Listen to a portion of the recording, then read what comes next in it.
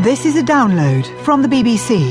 To find out more and our terms of use, go to bbcworldservice.com/podcasts. This is Julian Marshall with Newshour, recorded on Thursday the 14th of August at 13 hours GMT. Coming up, fresh doubts over the number and location of the thousands of refugees fleeing jihadist fighters in northern Iraq. The US have reported overnight from their surveillance efforts that they think there are now fewer people left on the mountain and that actually those who are there are perhaps in a better state than we might have feared. Also, with growing tensions between the US and Russia, could their cooperation in space be at risk? We can't put up those satellites reliably by ourselves.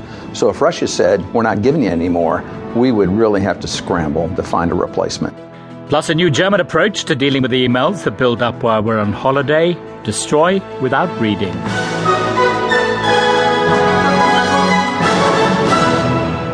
You're listening to the BBC World Service. I'm Julian Marshall with Newshour. Coming up later in the programme, here in Britain, police are searching a property owned by pop star Cliff Richard in connection with an allegation of a sexual nature dating back to the 1980s. Plus, the real cost to Russian cheese lovers of a ban on dairy products from the West.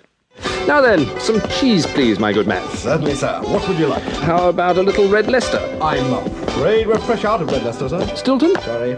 Emmental? Gruyere? No. Any Norwegian Jarlsberger, perchance? No. Liptar? No. Lancashire? White A scene from Monty Python that Russian cheese connoisseurs are worried will be replicated in their best fromagerie, but it seems Switzerland could be riding to their rescue. More on that in a moment.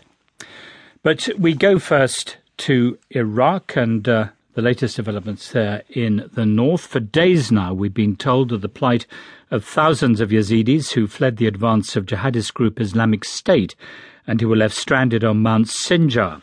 A huge humanitarian effort has been deployed to drop food and water to the refugees spread across a wide geographical area.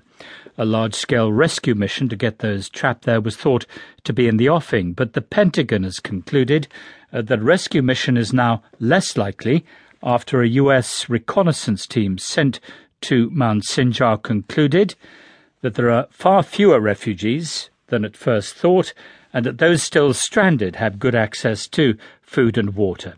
So where exactly have the refugees ended up, and what's the UN's assessment of how many Yazidis are still on Mount Sinjar?